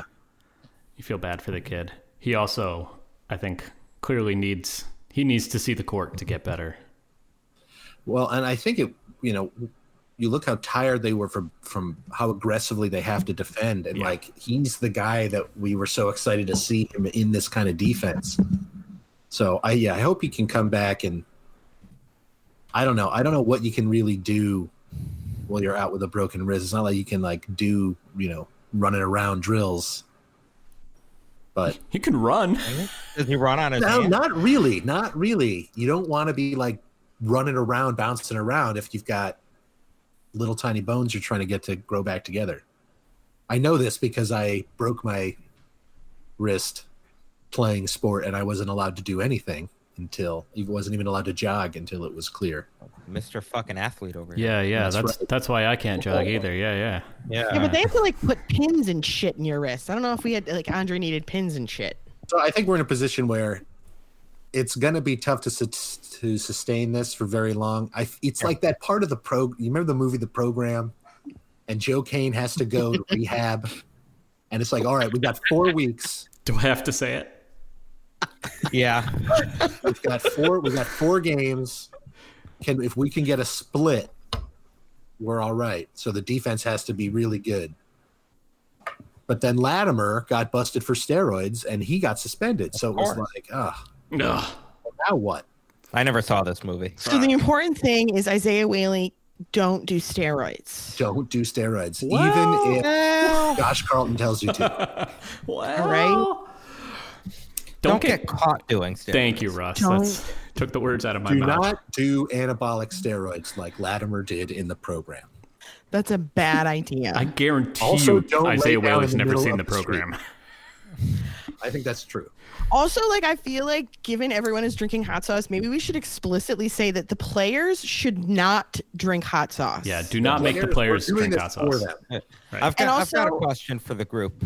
Sorry. Wait, I have a little we have to let Gino off the hook because you know, his innards have been through a lot and we must protect the insides of Gino Auriemma. So no one important should do this.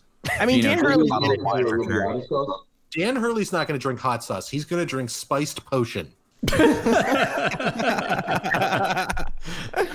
Andrea's whipping up some right now. The question I wanted to ask is, can you name a movie that you think Isaiah Whaley has seen, but none of us in the Slack have?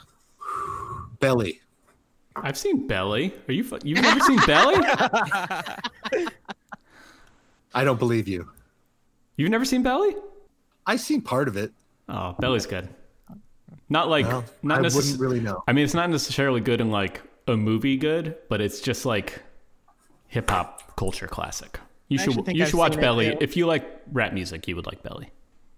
I do. I haven't gotten around to that one. All right, I'll trade you Belly for a movie of your choice. I'll watch Escape from New York if you watch Belly. Absolutely. That is all right. Let's talk lineups a little bit, because obviously with Book out, you have Martin and Polly sort of in the middle of the lineup. I guess it's going to depend, and there's really like they're going to have to do both. But like, what do you think is sort of the best lineup? Is it Martin, Cole, Martin, Polly, Whaley, Sanogo, or would you rather have the two ball handlers on the floor and put either Adams or Gaffney out there? Megan, I feel like this is a question for you. I think I would generally rather have at least two of Cole, Adams, and Gaffney out there at any given time. Yeah, Martin can play guard, but like, Scott Burrell could play guard, or Denham Brown could play guard. I think it's going to depend on the game, because like against St. John's on Monday, I agree you're going to want two guards out there because they'll pressure the hell out of you and speed you up. I don't know if that's as necessary against, say, maybe a Creighton. I mean, I guess it depends on what you're trying to do. Like, I will say, when DePaul started running pick and rolls when Isaiah Whaley was playing center, I was like loving my life, because he's like, have you not scouted this team at all? They played them 2 weeks ago, and Whaley forced a couple turnovers. Whaley getting steals, jumping out on the high screen is the funniest thing in the world. It's the greatest. I love it. I love it so much. That one possession when Whaley had the almost steal and then the actual steal against DePaul might have been my favorite possession of defense ever. Great hands. Like, his arms are like 9 feet long, and he's got great hands. He's a peculiar body. Yeah, he does. He's got fast. like go gadget arms. He's deceivingly quick. Wildly long. Yeah, and he has great footwork. They're further from him than they should be. Like he has the shoulders of a much wider man. Like he has like Danielle shoulders. Yeah, kind of does. But who was it that had the breakaway dunk in the DePaul game? It was Poly the game before. Carlton Was it had really? one. Yeah, it was. Oh, it was Carlton. Yeah, that's right. Were we going to talk about the best fast break ever? Josh Carlton took a basketball off the face and it created a fast break. The announcers called it, no, that's UConn basketball. And then They should put that in the montage, the pregame hype montage next year. Absolutely. Poly shooting threes in transition is like my new favorite play. Yeah, we really haven't talked about Poly much. You probably should. He is the Big East player of the week. Yeah, that's what my notes That said. that means something in this league. That's I take back every not wonderful thing I've ever said about Tyler Poly. He's the Poly defender has logged on. Last 3 games, he's averaging 18 points on 55% shooting, 57 from 2, 54 from 3. I feel like that's probably not sustainable. What? But I mean, honestly, if he can shoot 50% for a season from 3. I'm convinced. Like his shot is so pure, and he's getting good looks. Like there were like 2 bad shots he took against DePaul, but of the going remaining 4 7, of 8 every game. That's crazy. Yeah, absolutely. I think he can. also like fuck it, he's allowed to take some bad shots. He's made some bad shots. Right. Right. Yes.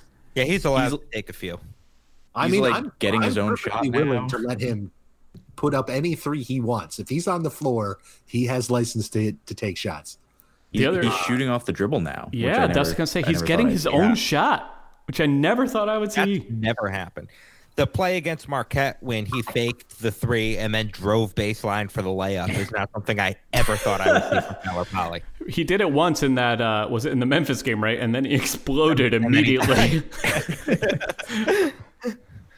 But like that entire play, for all 2 seconds that it took, I was expecting something to go wrong. I was expecting him to somehow dribble it off of Josh Carlton's face. I also say, like, he's never going to be a great defender or a great rebounder, but he's doing both better. Like, simultaneously with him, like, completely running shit on offense. Like, there was a play where, like, I couldn't quite see what was happening on, like, the weak side. And I kind of thought it was Martin, like, quickly, like, oh, that was a really good defensive possession. Then realized it was like, oh, Martin got blown past, and it was Poly who had to help and, like, stopped the open layup and then got the defensive. Like, he's doing little things that he was completely incapable of the last couple of years that are really, like, again, like, it probably brings him from, like, a D- to, like, a C- defensive player. But if he's going to be an A- offensive player, like, that's fucking huge. Yeah. Yeah. Well, I'll tell you, the numbers bear it out. I mean, his defensive rating is down to 97.5. He had never been under 100 before. And by defensive box plus minus, he has produced as much value as he produced all of last season. I believe and it. more than he had for his career coming in, because his freshman year, he was a negative 0.8. What's his O rating now? O rating of 139.5. It's actually not that much higher than last year. It's really, really high, but he also was really good on offense last year. But now he's... Well, remember how we, like, joked about how wouldn't it be, you know, if Poly could be as good as he was in that last game of the season, then we'll be great. Mm-hmm. And then it turns out that is actually what happened. Oh, shit, that happened, yeah. Yeah, And he like added like 3 more things to his game in the meantime somehow. I mean, this is what development looks like. He's a 4th-year guy, and No. Right. No. This is not what it usually looks like. It usually looks like It's guys more get linear. better their sophomore year, and then they get a little bit better after that if they stick around. This is a guy who sucked ass as a freshman and then was still very bad as a sophomore, and then got, like, kind of good as a junior, and now is awesome as a senior. That's very rare for We a call guy it the to Whaley. improve significantly every year. It's only happened twice in the last 2 years. Yeah. But like with Poly, the shooting has always been there. Like, he's always been that level of shooter. As a 4th-year guy, and we have new coaches, and he's worked with a real coaching staff the last couple of years, and Tom Moore. I mean, who's to say that these guys aren't actually making an impact with a player who's an athlete? If he's not the most skilled player in the world, he's athletic, and he can shoot, and he can give you effort. And I don't see any reason why this isn't sustainable. Turns out he's Kevin Durant. Who knew? I just think it's funny that this, in like some sort of weird, perverted way, sort of like proves that Ali actually was a good recruiter. He just couldn't develop the players. But Yeah. remember when he brought this class and you were like, who the fuck are these guys? Why are they all the same person? It turns out there actually was talent there. He just didn't know what the hell to do with it. Shout KO, drink some fucking hot sauce. Like, he was the only thing keeping us from probably losing at least 2 of the last 3 games. Yep. Oh, yeah. And I respect that. I respect you, Tyler Polley. Shout out Tyler Polley. I will say, like, yeah, man, come on the fucking pod, Tyler Polley. So right now, Cole, Martin, Polley, and Whaley are all averaging between 9.1 and 10.6 points a game. That's good. I heard that's good. That's 450 your optimal lineup to go back to that discussion.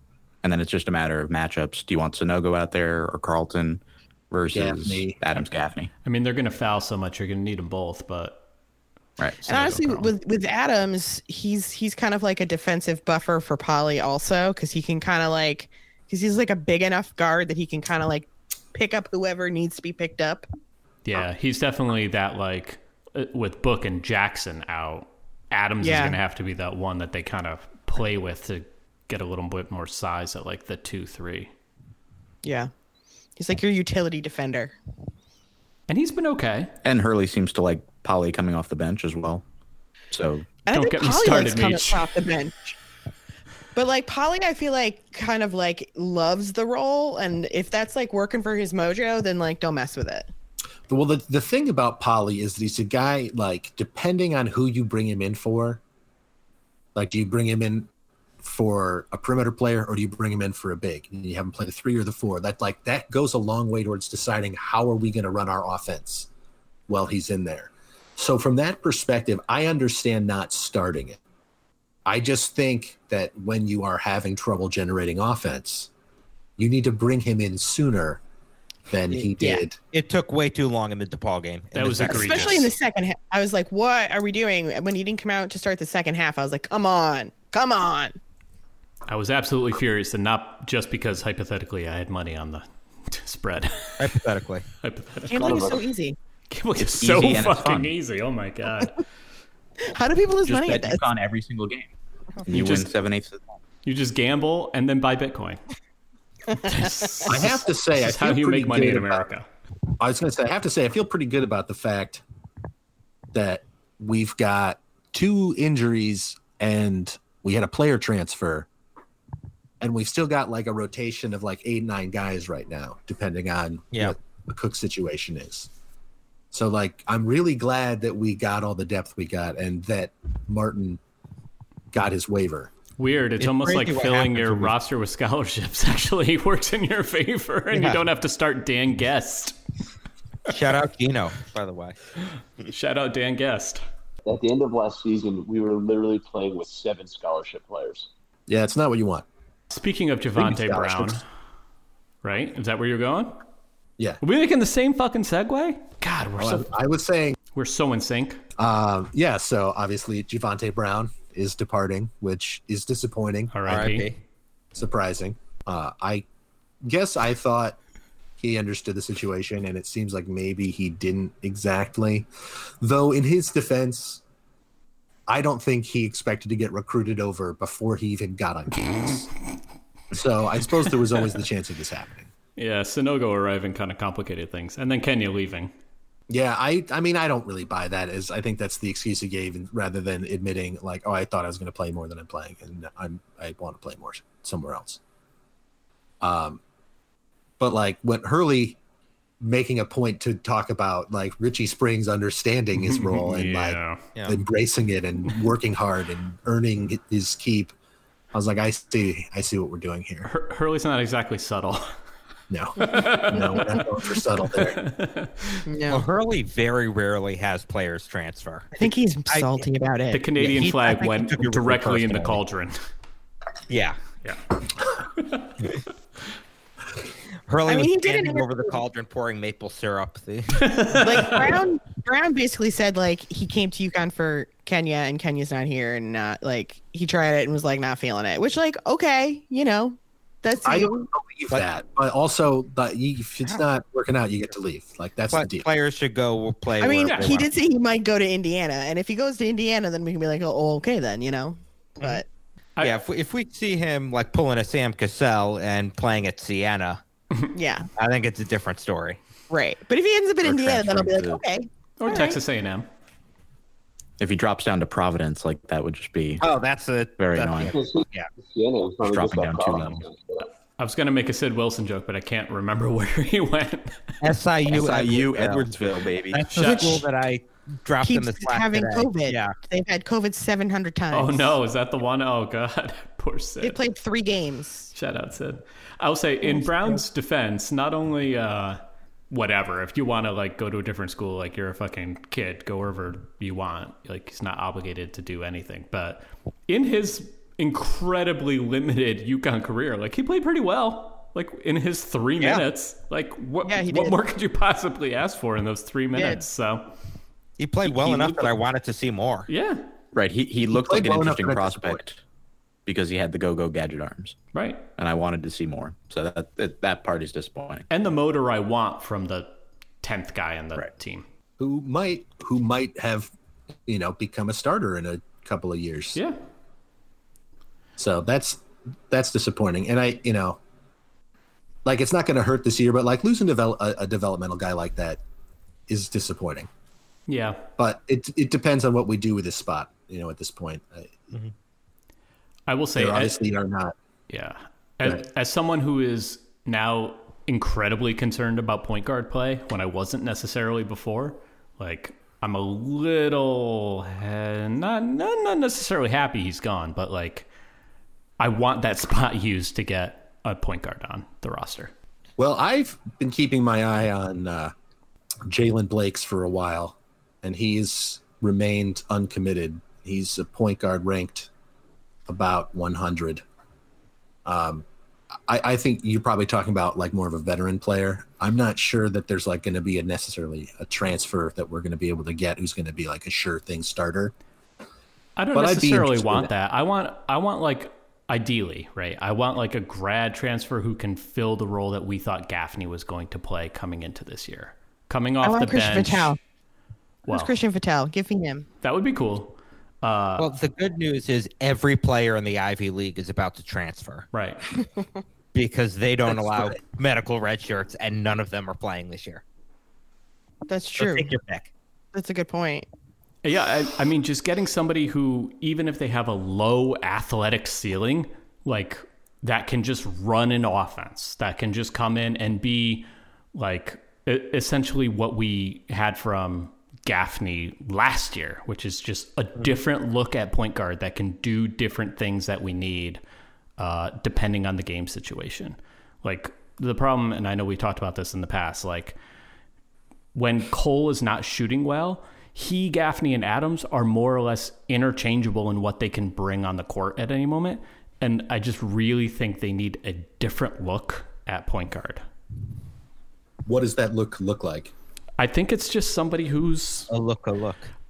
I mean, they don't have a great passer on the roster. I think just having a good distributor, whatever that looks like if it's somebody who's just really efficient at getting motion at offense, or if it's somebody who's really efficient at penetrating and finding open shooters, like that's what I want. Assuming Cole's going to figure it out and be a scoring point guard at some point, like I just want more of a pure point guard on the roster that offers a different look from Cole. Admittedly, the one year I don't even remember if we ended up doing fucking content with this because this is how a dime back works. Probably not. I kept like an insane spreadsheet with like 100 potentially eligible grad transfers. Oh yeah, and just tracked them throughout the year. Ended up with Large Dave. We ended up with Large Dave and like Antoine Anderson, but. So I'm not doing it again. So I don't know who, like, I don't have a good idea of who this player might be. No, like Pete, there's like things that keep track of that. You've got the transfer portal online. If somebody's in it, commits transfers, find it. I got it bookmarked. When New York gets nuked, you can just look at Rothstein's page and he'll break some recruiting news. You know what was the worst part about that? After we had Large Dave and Antoine, like I still had the spreadsheet. So like every, I don't know, 3 weeks, like I'd get really mad at UConn and I'd go back and start Googling like random guys and they were all so good. was like, fuck. God, remember how bad our recruiting was for a couple of years there? Yeah. Just like dog shit. And it's so good now. So obviously, let's talk recruiting now, Peter. As I said earlier, we're recording this on Wednesday night, which means at some point before this goes up, Corey Floyd will have committed to UConn. So congrats. Welcome to UConn. Congrats Corey to Floyd. UConn for that, since it's inevitably happening. And I will not edit this out under any circumstance. So rolling the dice. Peter, tell us about Floyd. I think people have really fixated on the fact that like he's not a super highly ranked guy. He's 125 in composite, but he's a 4-star. But he's someone that we targeted very early, obviously, because he's a 2022 and he's committing on January 14th of 2021. Hurley definitely wants this guy. He's physical. He gets to the rim. He finishes. He plays defense. He's got a nice shot. I've watched a couple of his games. He looks like a high major player to me. And if you look at his offer list is very good. I forgot who's offered him, but it's Villanova doesn't want him. Villanova has no interest in him. Villanova is totally not interested. There's still people who are convinced they're getting him. Those people want him. But the people who know that he's not going there, they never wanted him. Just like they never wanted Diggins. Right. They wanted the guy ranked 60 spots lower because he looks like Dante DiVincenzo or whatever that fucking guy's name is.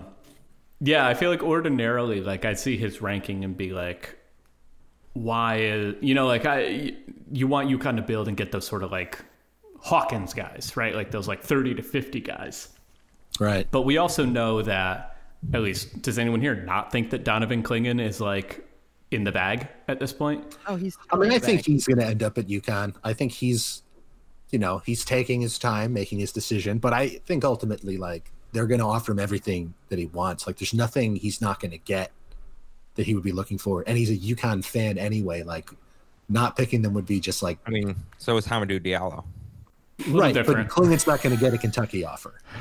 Right. Well, I don't know. Probably not. If Clingan gets a Kentucky offer... ranked? Yeah, I mean, that's... It's like 47, I think. Yeah, if Kentucky's going to offer more money... that's a little... Yeah, that's good. You got to think if you're like... You be like that. UConn fan, and they're not recruiting a 2021 center specifically, like, well, I don't know specifically, but because they're recruiting him. They did not recruit Etienne, basically. Once they got Sonogo, they stopped recruiting Etienne because they were going to recruit Clingan. And because Whaley's coming back. Right. Maybe he might. Maybe. He might. Get an MBA. Please come back. We love you. But anyway, so it's nice at the very least you get one quality player already in the bag for 2022. You've got a spot open in 21 already, maybe 2 spots depending on what happens with Bouknight. I don't think Bouknight's coming back anyway. Yeah, I mean, I don't think he's coming back, but like, I'm not going to say he's definitely not coming back until until he says it. Until he says he's definitely not coming back. So right now we've got 1 spot open. I suspect we'll eventually have 2, but Well, do we have 2 spots currently open with even with Floyd committing with Brown gone now, right? I'm talking about for 2021. Oh. There's currently 1 spot open. Yeah. If Bouknight leaves, there will be 2. Right. If Hurley wants to replace Brown, I think Elijah Hutchins Everett would be a very interesting guy to get in touch with, because he had committed to Penn State. He was recruited there by Kevin Freeman. Shout K Free. And then he left when Chambers resigned under duress. Or was fired? What actually? I don't know. He resigned. So, Peter, you mentioned obviously Floyd and Clingan, which would hypothetically leave 1 more open scholarship for 2022. Where do you think they'll look, and where do you what kind of player do you think they should look to for that sort of last scholarship, assuming that's what it looks like come that time?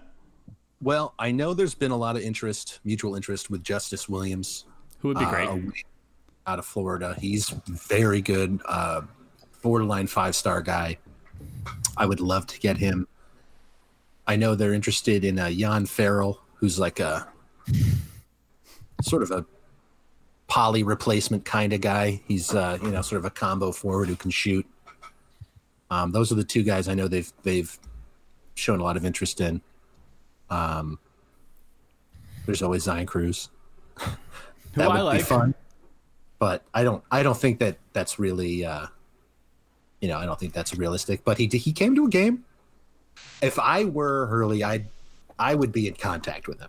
I mean, if you get Williams, fine, that's great. He's great. I would be thrilled with Williams, but I would, be in touch with Cruz as well.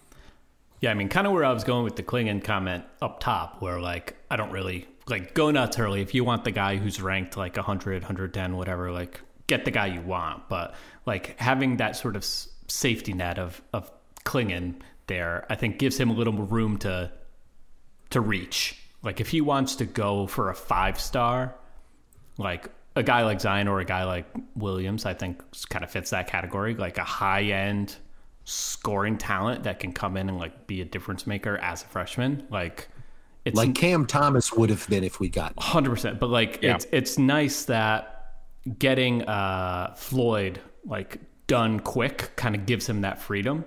Oh, absolutely. If they get Williams, that would be fantastic. If they get Zion Cruz, I don't think they will.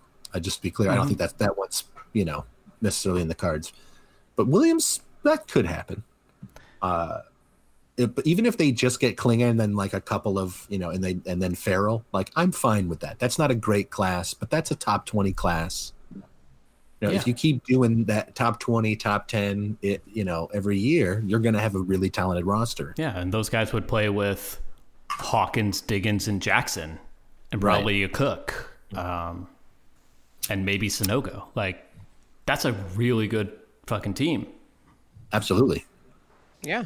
Talk to me about Hawkins, because I feel like, he committed and we got a little excited, and then, we haven't talked about him much in the last couple months, but what made me think about this is I saw some highlights of his, and man, does he look really good right now.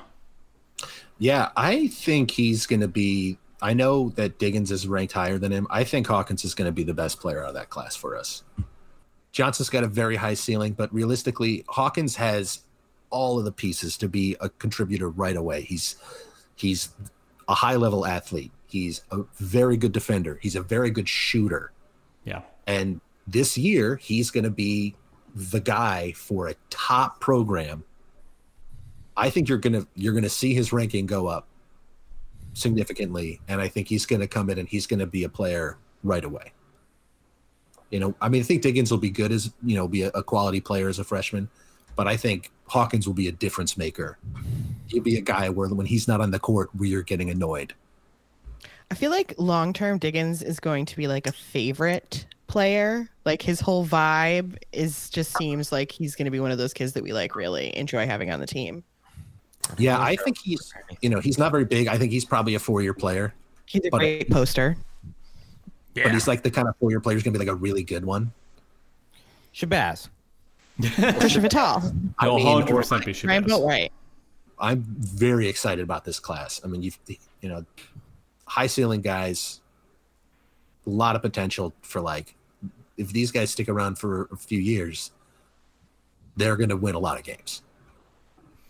So I'm very excited about the 2021 class. And if we add a Jalen Blakes to that class or an Elijah Hutchins Everett, then that'll be like one of our all-time classes, in my opinion. Do you want to talk about how 9 months ago on this podcast, I said Blake's coming to UConn was inevitable, and I meant that in a bad way, and now it might end up being true in a good way.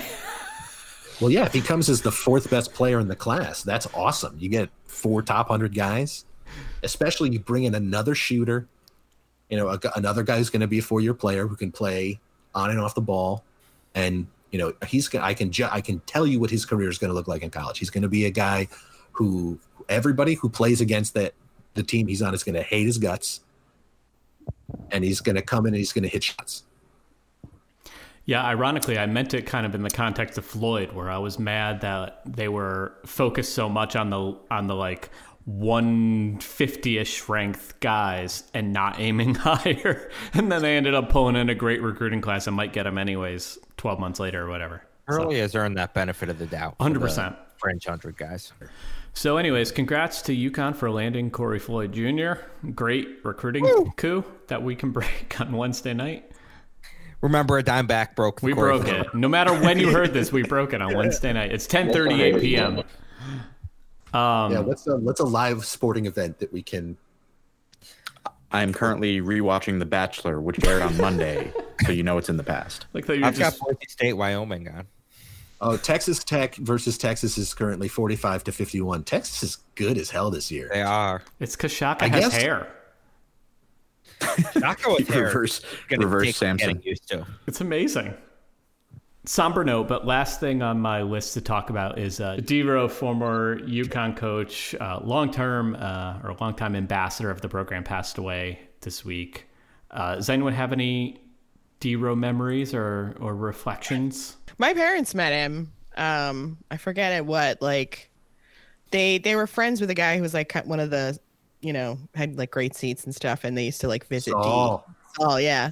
And like Saul would sometimes take him to games because Saul had great tickets, and they would visit. When you were talking earlier about going to games as kids, I remember the time that I sat in Saul's seats and was like, yeah. This is awesome. Yeah, they were dope. And they would sometimes go see like D in his office in Gamble. And like my dad was like, everything you heard about him, just this like super nice guy who just like loved to tell stories and like tell jokes and just like really kind person. He's like, that's just who he was to everybody. Like even when you were a nobody. Like I feel like the best testament to D-Row has been in the tributes after he passed. Like it's really, I think, hitting home the scope of his influence from everyone from Tyrese Martin, who's been on campus for like a month and a half, to men's and women's players going back for as long as I followed into the early 90s. Like all have very similar experiences with him, as you said, like the most immense supporter of UConn sports, especially men's and women's basketball. And that's a pretty cool legacy to lead. He obviously had a really long and full life. It's about as good as you can ask for. So D-Row was on the search committee for both Calhoun and Gino, and like took him on this like long walk through campus, and both of them like sold him on UConn, and also personally himself raised $7.5 million to get Gamble built. So we got to shout D for, building the foundation upon which UConn athletics was built. Number one UConn superfan all time. Yeah. All time. Yeah. If we end up talking women's basketball, you won't have to edit anything out because they're not going to play for another 3 months. All right. I had one note on women's basketball, and it was that I like that Paige backed down the smaller opponent. That's my full list of women's basketball commentary. Honestly, Paige should be humiliating people more. We've talked about this already. It's really astonishing to me how quickly she's become an elite player. She's so good. And you can still see like she's going to get even better. She's going to be really, really fucking good. Like the thing that I feel like especially for somebody who plays the way she does, where like she's trying to make these like very fine passes that have like a very small window to get exactly right. And usually when they come from high school to college, like the tempo is so much faster in college than it was in high school that like usually some of those just go awry because you haven't adjusted yet. And she did not have any adjustment period to the new tempo at all. Like at all. It's going to be fun to watch, and I hope that we get to watch her again soon. It will be theoretically fun to watch Paige Beckers play basketball again. Yeah, theoretically. In 2023. The 3 more games they have this season will be riveting. Like, it sucks so hard that we already lost Baylor because fucking Kim Mulkey couldn't keep her COVID ass home. That's such bullshit. Going to Christmas parties. Like, what have we been telling everyone? Do not go to Christmas parties. Look, she went to a fucking Christmas party and she got COVID and then didn't wait long enough, went back to the team, and then we all had to miss the game. I thought she didn't go back to the team. She did for that one game. Yeah. No, she went for 1 day. So on day 10, after going back, she didn't wait to get her results back. Didn't wait. Went back to the team, got her results the next day, and she was positive. I bet she did it on purpose. No, I don't want to jump to any conclusions here. Like, but it's just Kim so Mulkey- irresponsible on so many levels. Like, I'm so mad about it. These- Grow so- up. You're an asshole. If you were to ask me what women's basketball coach probably stormed the Capitol, Kim Mulkey is absolutely my first guess. 100%. She's doing her post-game press conferences from Nancy Pelosi's podium. But yeah, so we lost Baylor, we lost Louisville, and We're gonna lose Tennessee. That game's not happening. then there's still South Carolina. Give me one good game, please. One. You guys, what does Kim Mulkey say when she's mad that her team keeps turning the ball over? What? What did she say, Russ? Stop the steal. I want them to play because, like, we're watching them get to turn back into, like, that winning machine that they were for a few years there. Like, I'm seeing, like, that's the kind of talent that's coming through the program right now. And, like, I want it to happen. I want the games to happen. I want to win those games by 65 points each. I enjoyed that we did start the last game with Edwards and Ono. We got a little of the old school Twin Towers. Yeah, it's been very delightful. Even though it wasn't actually together for too long, but I got a big kick out of that. All right, everybody. Thanks for listening to Dime Bad Podcast. Until next time, we'll see you later. Bye. Kim Mulkey with a Q.